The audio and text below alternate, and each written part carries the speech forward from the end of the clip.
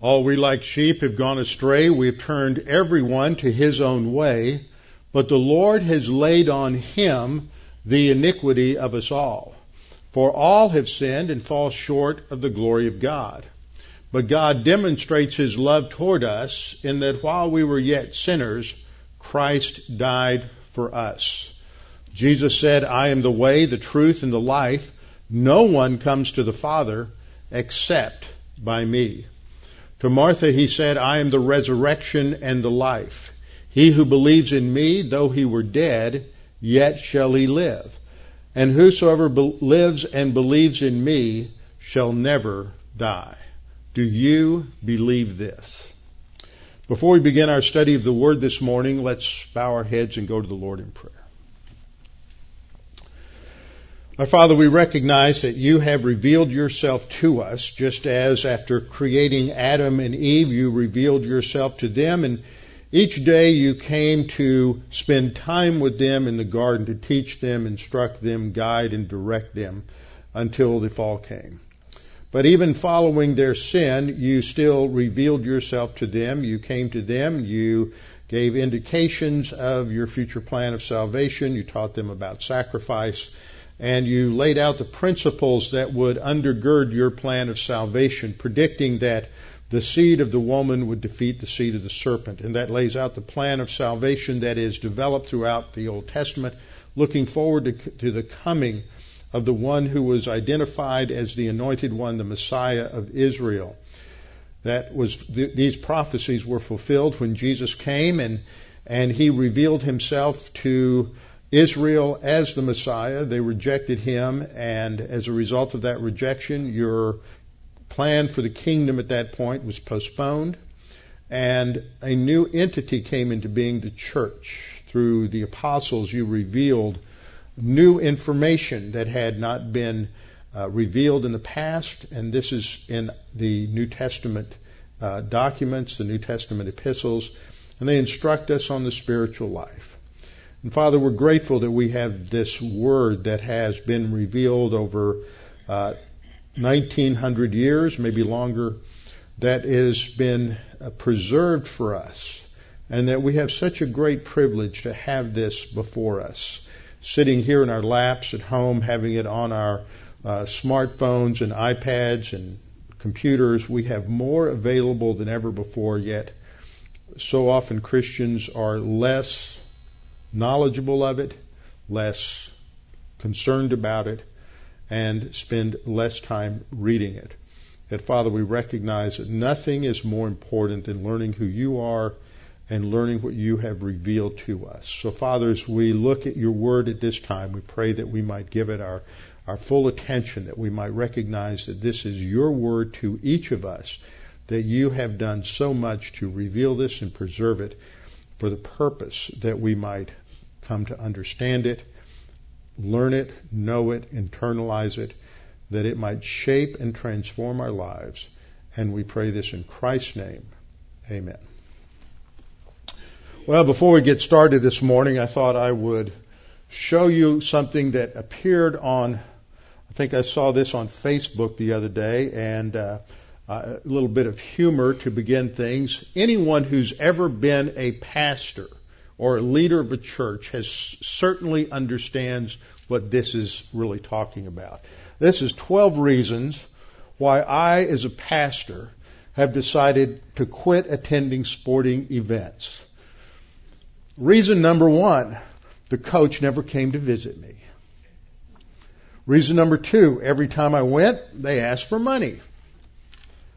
Reason number 3, the people sitting in my row didn't seem very friendly. Reason number 4, the seats were very hard. Not so much here, but I've been there. Number 5, the referees made a decision I didn't agree with.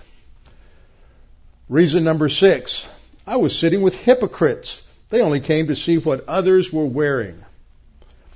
Reason number 7, some games went into overtime and I was late getting home. Reason number 8, the band played some songs I had never heard before. Reason number 9, The games are scheduled on my only day to sleep in and run errands.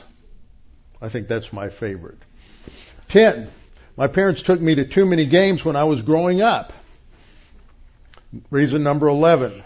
Since I read a book on sports, I feel that I know more than the coaches anyway. And number 12. I don't want to take my children because I want them to choose for themselves what sport they like best.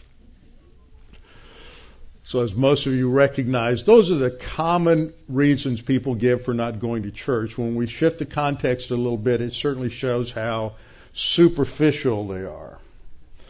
All right, let's open our Bibles to Matthew chapter 12, or better yet, make it 14. We're going to do a little review because this morning we're going to come to the end of this section within Matthew. Things shift when we get into Matthew chapter 16, and there's more of an intensification of the opposition against our Lord during the last year of His ministry. So I want to review a little bit what we've seen in this section, because what we saw was a shift in the attitude of the official leaders of the nation, the Pharisees, the scribes, the Sadducees, as they rejected Christ. And that began in chapter 11, but it comes to a head in Matthew chapter 12, where we saw that Jesus was rejected by the spiritual leaders of Israel, and he was accused by them of performing miracles by the power of Beelzebul, which was a term of derision used for Satan. So he cast a demon out of a man who was deaf and mute, and he is accused by the Pharisees of doing that in the power of Satan. And so this brings this confrontation between Jesus and the Pharisees to a final point. And it's at that point that Jesus shifts his ministry. He's no longer offering the kingdom to Israel. That was the focal point of the first part of his ministry. He came as the king to offer the kingdom to Israel. The message was, repent, for the kingdom of heaven is at hand. But they rejected that. Officially, the leaders rejected that, even though there were numerous people who accepted him. The nation as a whole rejected him.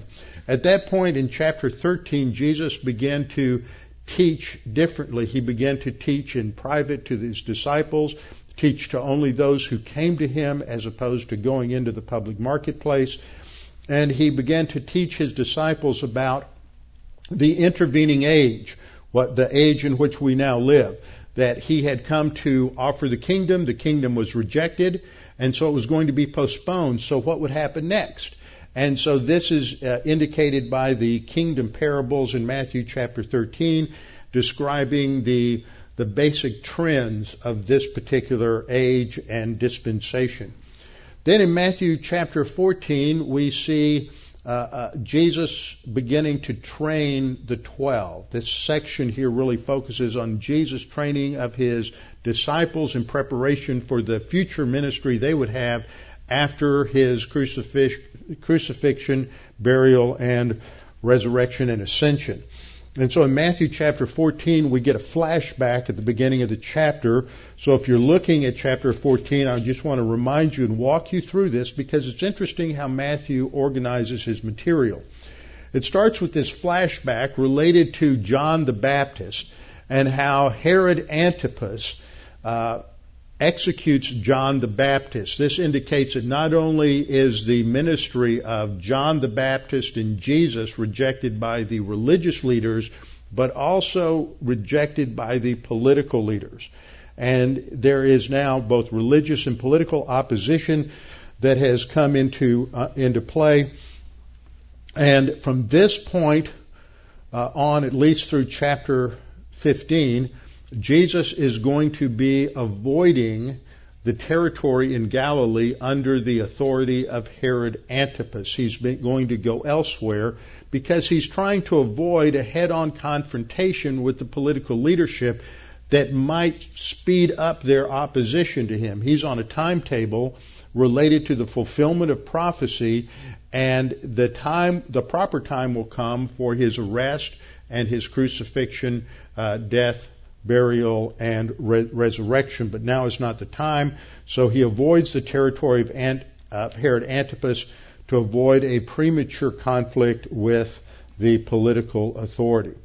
Then we look at Matthew 14:13, and we have the episode of Jesus feeding the 5,000. Now, the end of this section, which is where we are this morning, at the end of Matthew 15, we have a second episode where Jesus is feeding the 4,000. Now, there are some, especially liberal theologians, who come along and say, well, this just shows how the writers were sort of making some things up here, and they were just adding unnecessary things, and that doesn't fit the context. Both Matthew and Mark talk about both miracles, and while there are certain things that are similar, there are quite a number of things that are different. And what I want you to see is what Jesus is doing and what he's teaching to the Jews through the feeding of the 5,000 is going to be duplicated at the end of chapter 15 to show that he's providing and offering the same grace ministry, the same sufficiency of grace to the Gentiles. So you have a different group. You have Jews here, Gentiles with the feeding of the 4,000.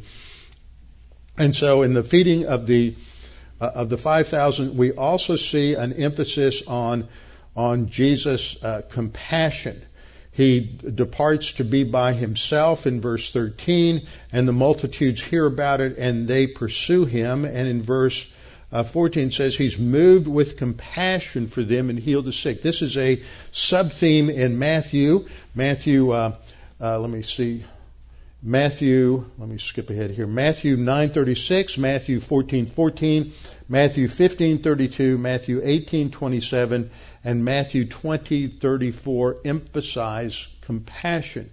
And this is an expression of the love of God. In John 3:16, we're told God loved the world in this way, that he gave his only begotten Son, that whosoever believes in him should not perish but have everlasting life. Jesus came to die for the lost. He came to die for those who were hostile to him, those who were at enmity with him. And that is the love of God for his creatures, that God in eternity past had a plan of salvation because in his omniscience he knew that Adam would disobey him and bring about the fall of the human race into sin, and that there would need to be a solution to that sin problem. And so as part of God's love in his grace, he provided a plan of salvation that would not be dependent upon human beings, would not be dependent upon human effort or human works, but that God alone would provide the solution. And this would be done through his Son, the Lord Jesus Christ, who would pay the penalty for our sin on the cross, so that by trusting in him we could have eternal life. Now, when we think about the gospel a little bit, let's think and probe this a little more. God as the creator, this is, we'll see throughout these miracles an emphasis on Jesus' power, which demonstrates that he is the creator. That as the creator, God designed man a certain way. God understands everything there is to know about man and his makeup, his capabilities, his failures, his weaknesses. There's nothing about a human being that God does not know. In his omniscience, he covers everything. Nothing's left out.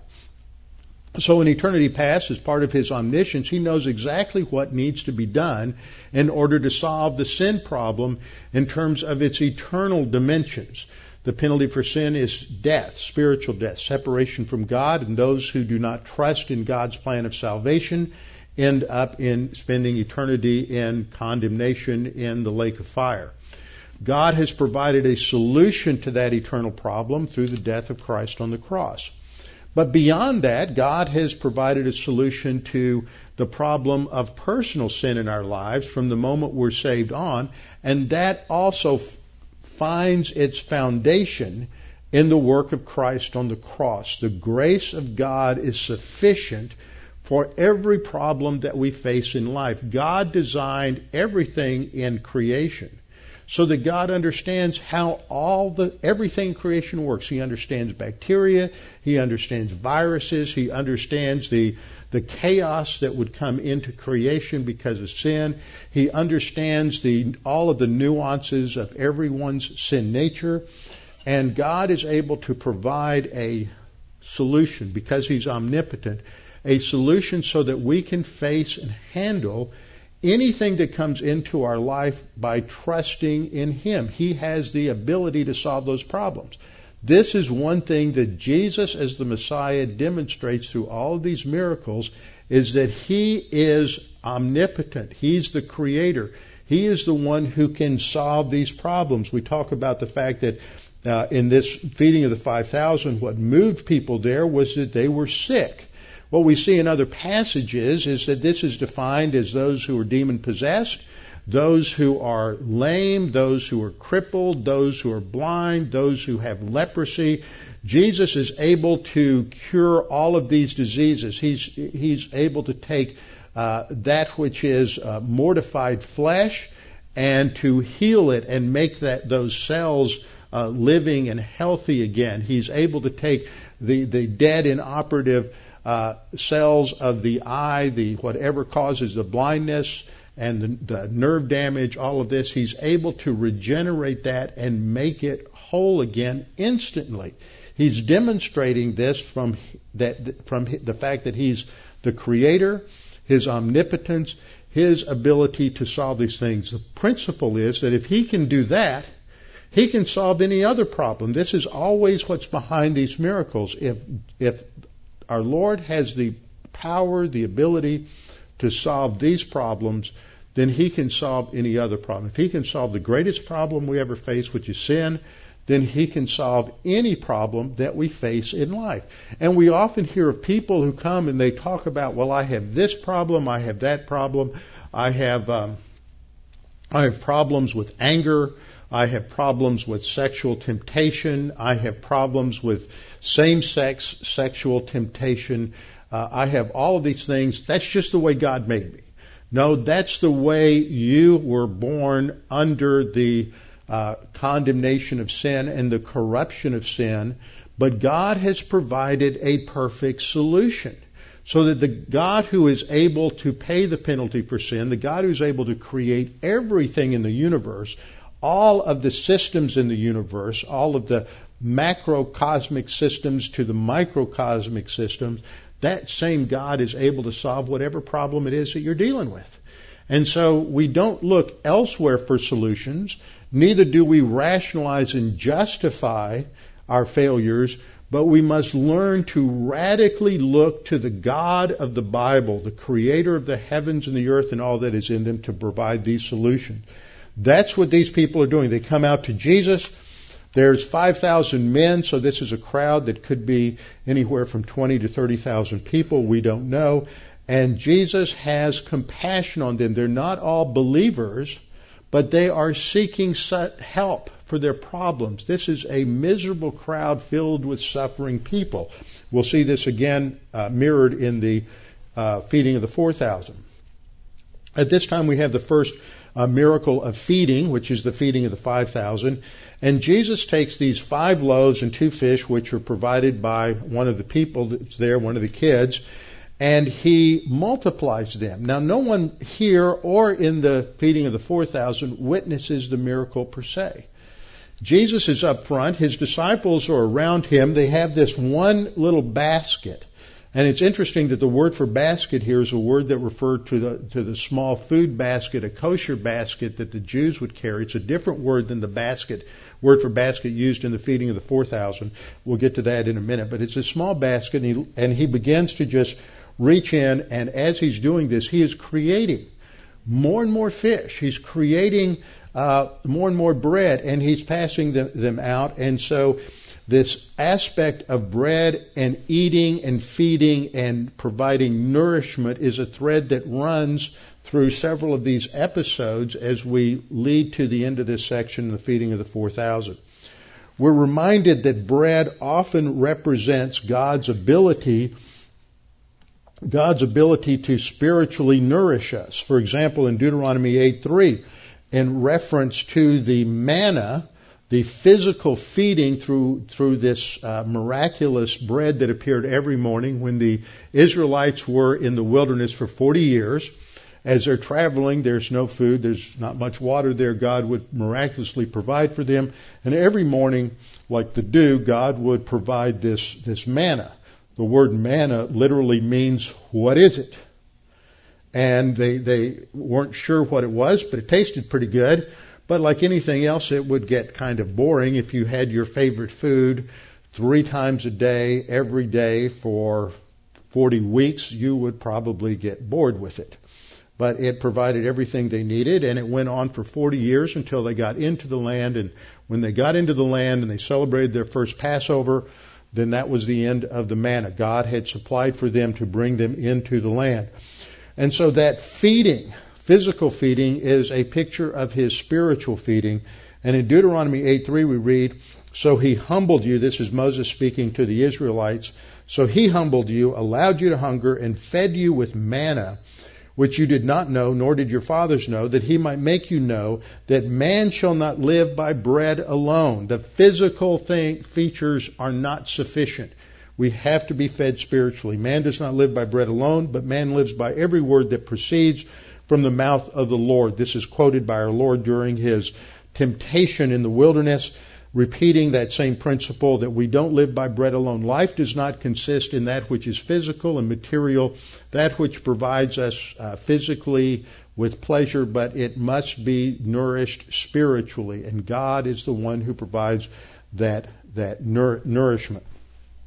So we see in the feeding of the 5,000 this emphasis on the fact that God is the one who supplies our physical nourishment, and it is sufficient. There were baskets of food left over, 12 baskets of food left over we saw, and that represents, the 12 represents the number of the tribes of Israel. It is a Jewish audience. It's in the context of his ministry to the house of Israel and the house of Judah.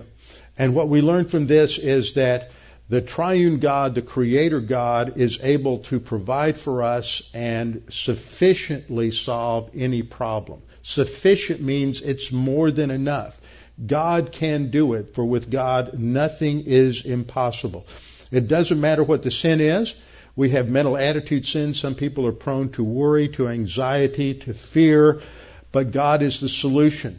It's some people are prone to depression, things of this nature. I think sin, as we give in to the sin nature, it then creates physical problems. It creates, various chemicals are released in our brain, and it creates a cyclic problem. What comes first, the sin or the chemical changes in the body?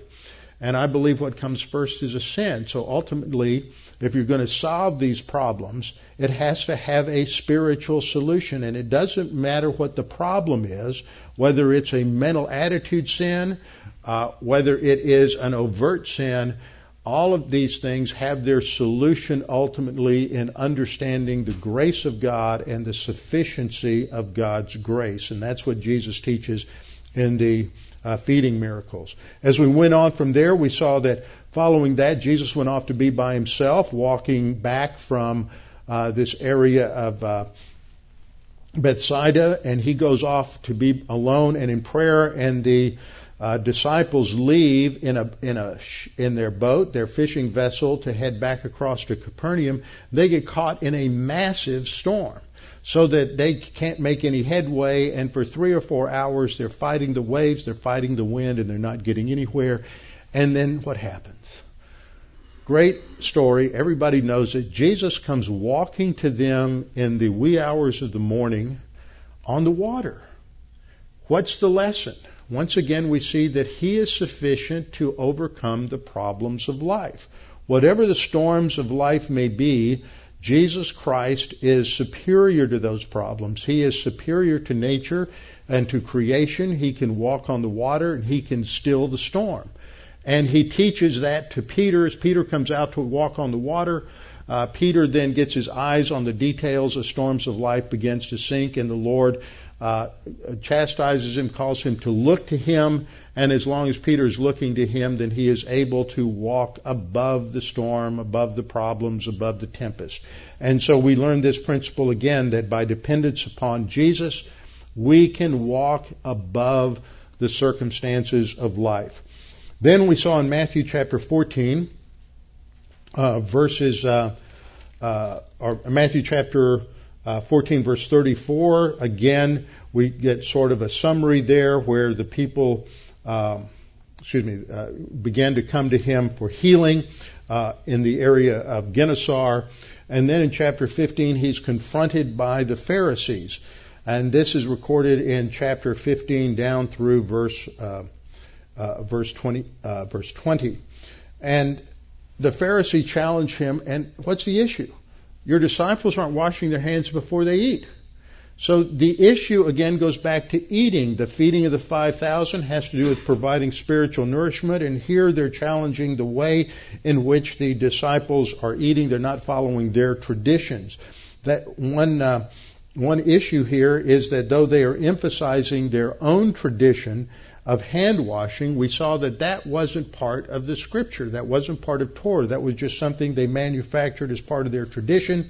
And so they were setting their own tradition, their own ideas over the authority of God's Word. And in essence, what they were doing was minimizing the significance of God's bread of life by elevating their own views over it.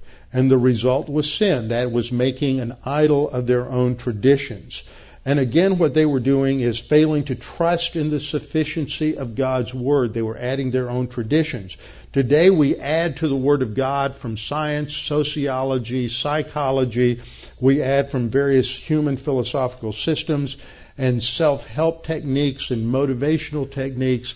And we're not radically dependent upon the Word of God and the Word of God alone. So as we move on from there, we see that after that confrontation, Jesus left the area and he headed to the region of Tyre and Sidon. And there he showed the extension of God's grace to the Gentiles, specifically a woman referred to by Matthew as a Canaanite woman, referring to the ancient enemies of Israel. She is a descendant of the Canaanites. She's identified by Mark as a Syrophoenician woman, a Gentile, and Jesus is going to provide healing for her. What we saw was that as she approached him, continuing to cry out that he would solve her problem, he ignored her. But his apparent callousness was not because he didn't care, but because he understood what his mission was, number one, and number two, he wanted her to continue to plead with him so that she would develop and express the understanding of the Word of God that she already had. Sometimes God doesn't answer our prayers because He wants us to get more focused on His Word and to drive us back into thinking through what the Word of God says to apply it to our particular problem. And so she addresses him as the son of David, which indicates that she is a believer. She recognizes he is the Messiah. She has accepted that, and she is pleading with him to deliver her daughter who's demon-possessed. Her daughter would be unsaved because she's demon-possessed. We don't know how old she was. She might have been quite young, but she is being tormented by a demon. And she recognizes, though, that the gospel of God's grace was for Gentiles. This was clearly indicated by Jesus when he talked to the woman at the well, indicating that salvation is from the Jews. There was a priority to the Jew first and then to the Gentile. And the Canaanite woman recognized that. That shows a tremendous insight on her part. Now, when she approaches Jesus, she recognizes that what the pattern is, what the priority is, and she doesn't plead with Jesus to make an exception. She says, accepting the fact that as a Gentile she's referred to as a dog, she says, even the little dogs, the pets in the house, feed off the children's crumbs from the table. You have come to give this bounteous feast of grace to the Jews, but even we Gentiles should have access to some of the crumbs. Not wanting the Lord to violate His priority, His primary mission, but we just want to get the extras. We want the leftovers. But that is what we need. So she shows her understanding of that. And furthermore, as she moves through that, she first of all addresses him formally as the son of David, as the Messiah, and then she moves to a much more personal plea in Matthew 15:25, where she came and worshiped him and says, Lord, help me. She's just desperate at that point. And it's at that point that the Lord recognizes that who she is and or what she has asked for, and he solves that particular problem for her.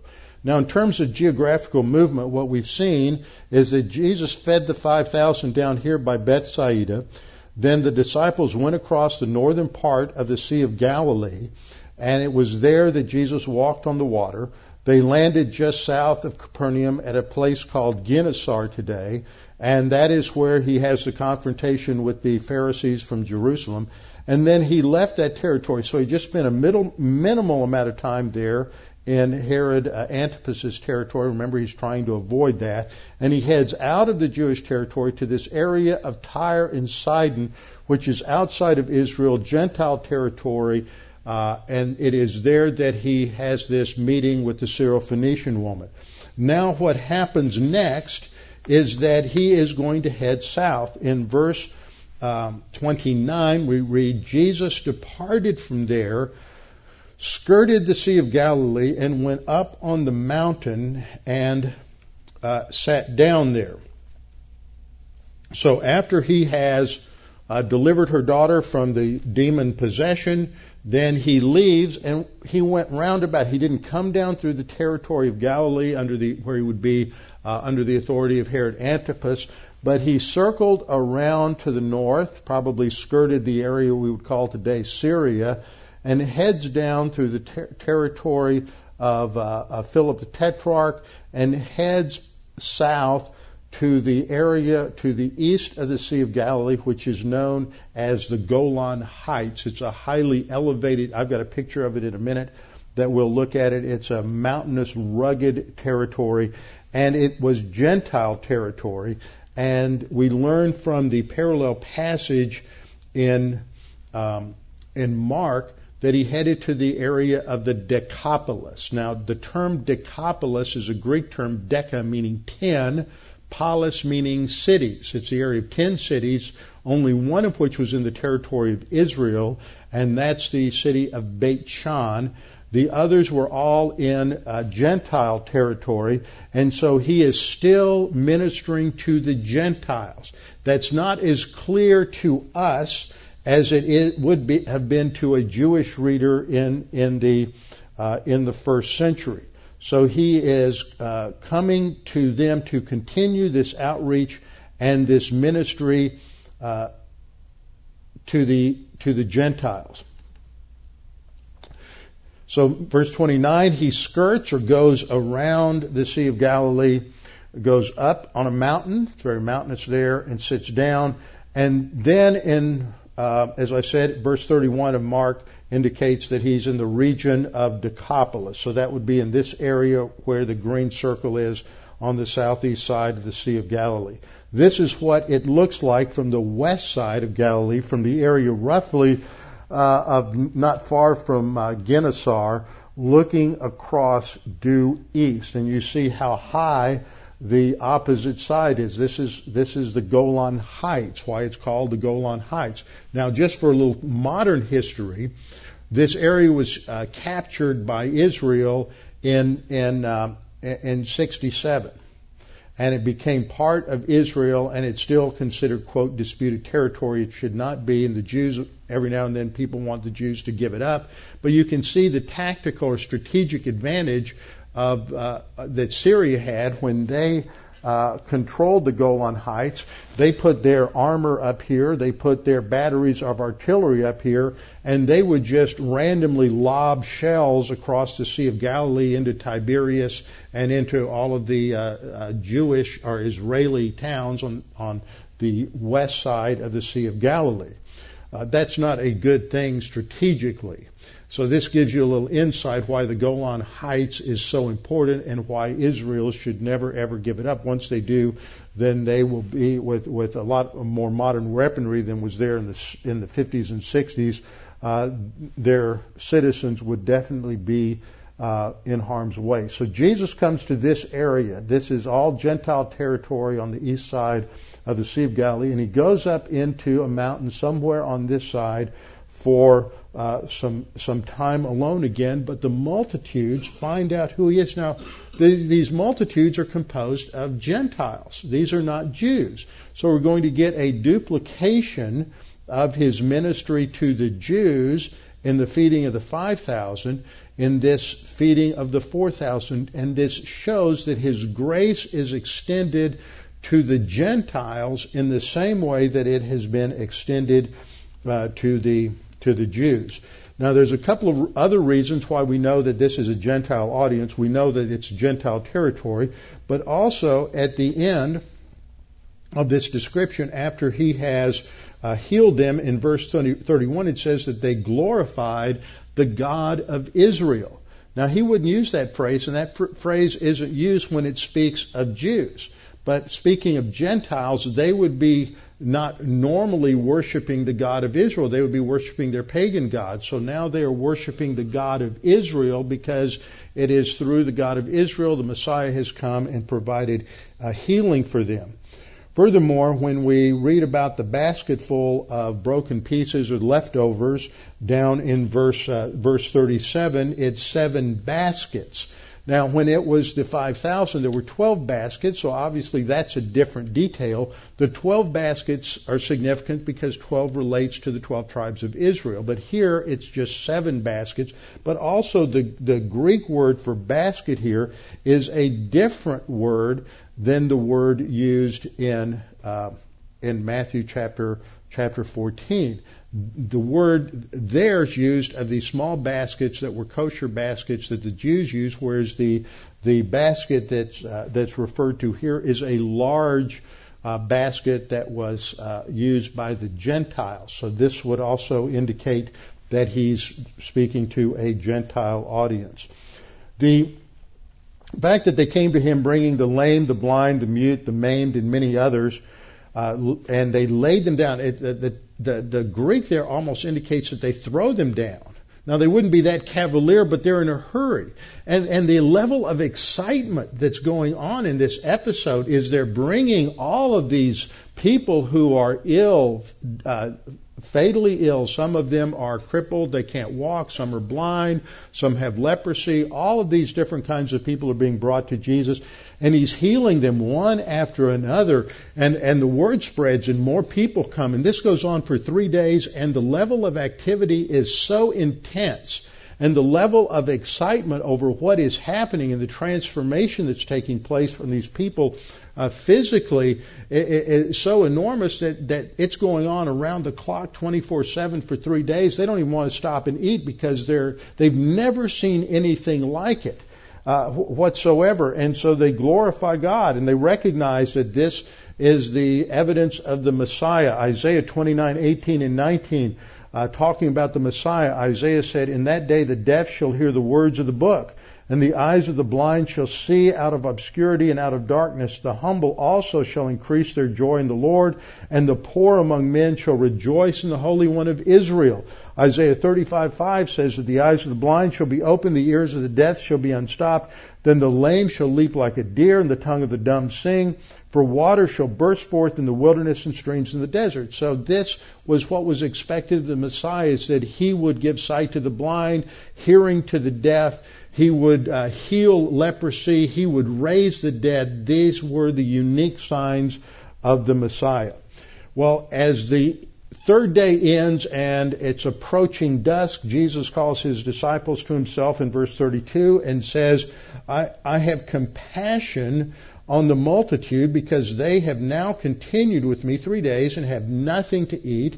But I don't want to send them away hungry, lest they faint on the way. And so we see this emphasis on the compassion of the Lord again. That this is as I pointed out earlier, a significant theme in the ministry, that God cares about his creatures. Now, not all of these are saved, so this references the common grace of God.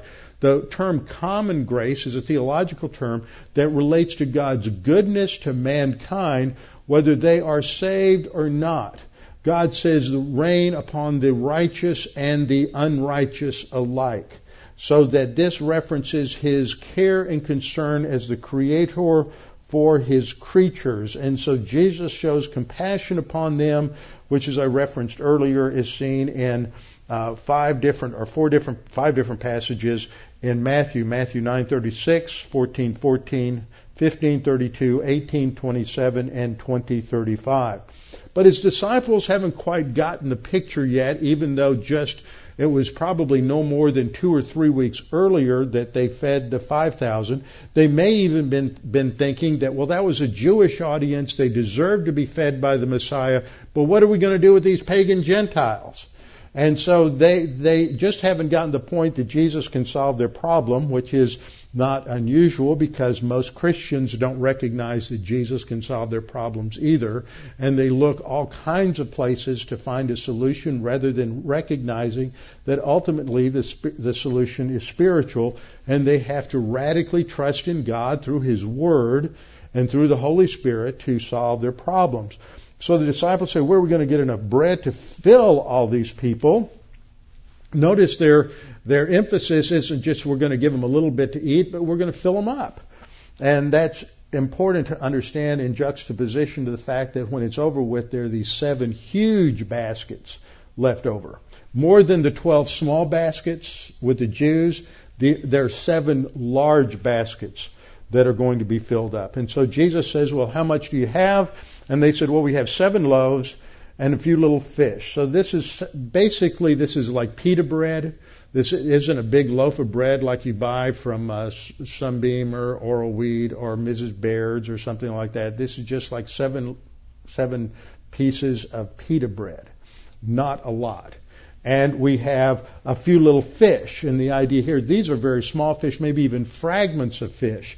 So it's not quite enough for probably even one person, maybe 2 or 3. And so Jesus commands them to sit down on the ground.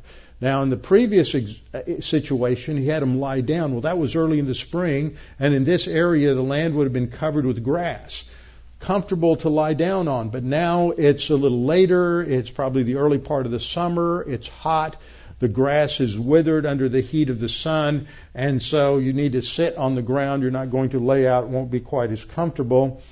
And we're told that he took the 7 loaves and the fish, gave thanks, sanctified the food, broke them, and gave them to his disciples. Again, it's a private miracle. Nobody's seeing it happen. He's up there, the disciples are around him, and he's just continues to reach into this basket and pull out more fish and more bread and supplies them with what they need, and they begin to pass it out to the multitudes. And then we're told in verse 37, they all ate and were filled, and they took up 7 large baskets. Now, the 2 things to note here. They're filled. That means God's grace is not going to give you barely enough. God's grace is going to give you all you need to solve your problem. He may not give you all you want, but He's going to give you all you need. He's not going to be chintzy with distributing His power for you to solve the problems in your life. We're told that they were filled and there was excess, 7 large baskets. Now, this is the Greek word I mentioned earlier, spouros, which describes these baskets, and it's used in Acts 9:25 to describe the baskets that the Apostle Paul was put in to lower him down off of the wall of Damascus. There had been an attempt to stone him, and so he's got to escape, and they put him in a basket. Now, that's a pretty good-sized basket for a human being to fit in. That's a little different from the small kosher baskets that the Jews had at the feeding of the 5,000. So this is quite a bit, and there are 7 left over. Now, whenever we look at the Scriptures and we look at this aspect of the feeding of people, it takes us back, as I pointed out from Deuteronomy 8 earlier, that this pictures God's grace to provide nourishment for us. And it always has in the background the Old Testament episode of God providing food for the Israelites as they're going through the wilderness. This is also described in Psalm 107, verses 4 through 9. Let me read through that. They wandered in the wilderness in a desolate way. They found no city to dwell in. It's pointing out that they had a major problem. They didn't have a permanent place to live. They didn't have a permanent source of food or water. And they are out in a pretty barren area. There's hardly any vegetation at all. Some of us have traveled through Israel and been down in the Negev, and it's about as bleak and barren a place as you can imagine. There's just nothing there except dirt.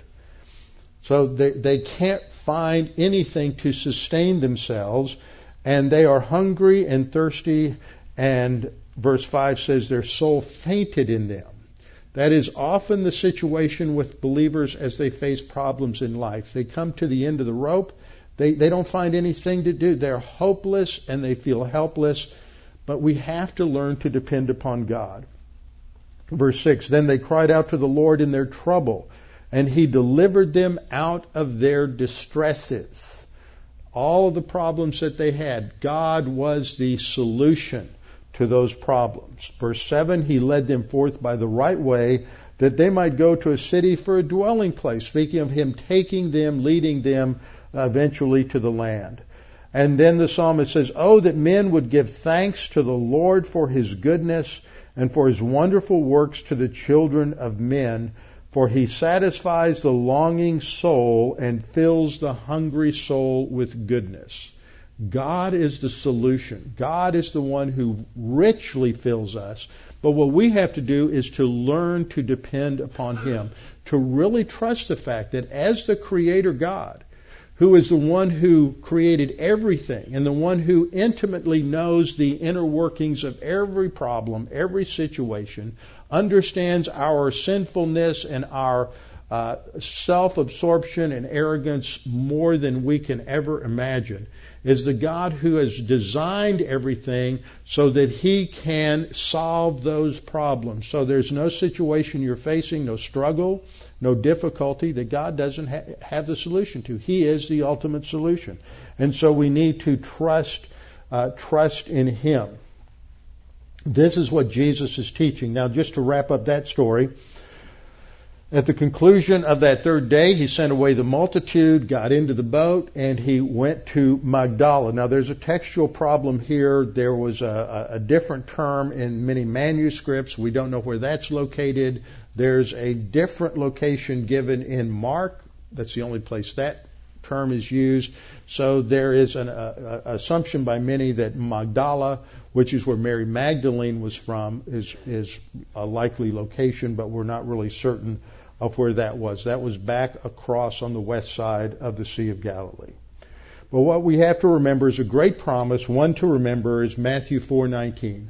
My God shall supply all your needs, not some of them, not most of them, not the easy ones, but all your needs through His riches in glory. He has an infinite bank account. He is omnipotent. There's nothing, no problem that's too big for God's grace or God's power. And so He can supply all of our needs according to His riches in glory in Christ Jesus. With our heads bowed and our eyes closed. Father, we're thankful that we have the freedom and the opportunity to study your word and to be reminded of your magnificent grace, that your grace is sufficient for everything. You solved the greatest problem we'll ever face, a sin problem. We're born into this world spiritually dead, helpless, hopeless, lost, having a facade of life but no real life. Only through the Lord Jesus Christ do we have life.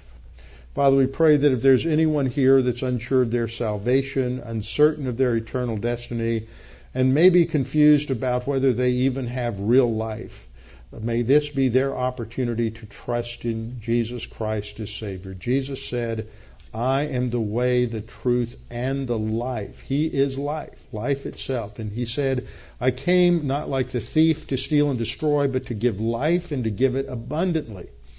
And so the way to access that salvation and life is through trust in Him, believing that He is who He said He was, the Messiah of Israel, the promised, prophesied Savior who would pay the sin penalty.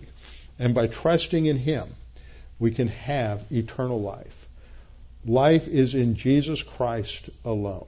The instant we trust in Him, we have that eternal life. We become new creatures in Christ. We have a new identity in Him. And your desire is to mature us, to strengthen us, to feed us, to nourish us, that we may be able to glorify you through all that we do. Father, we pray you challenge us with that we are to be a vessel of glorification for you, just as these who were fed among the 4,000 plus their families, that they were fed fully and they glorified the God of Israel. May we be reminded that that is why we are here, to focus upon you and to let your grace be manifested in every area of our life.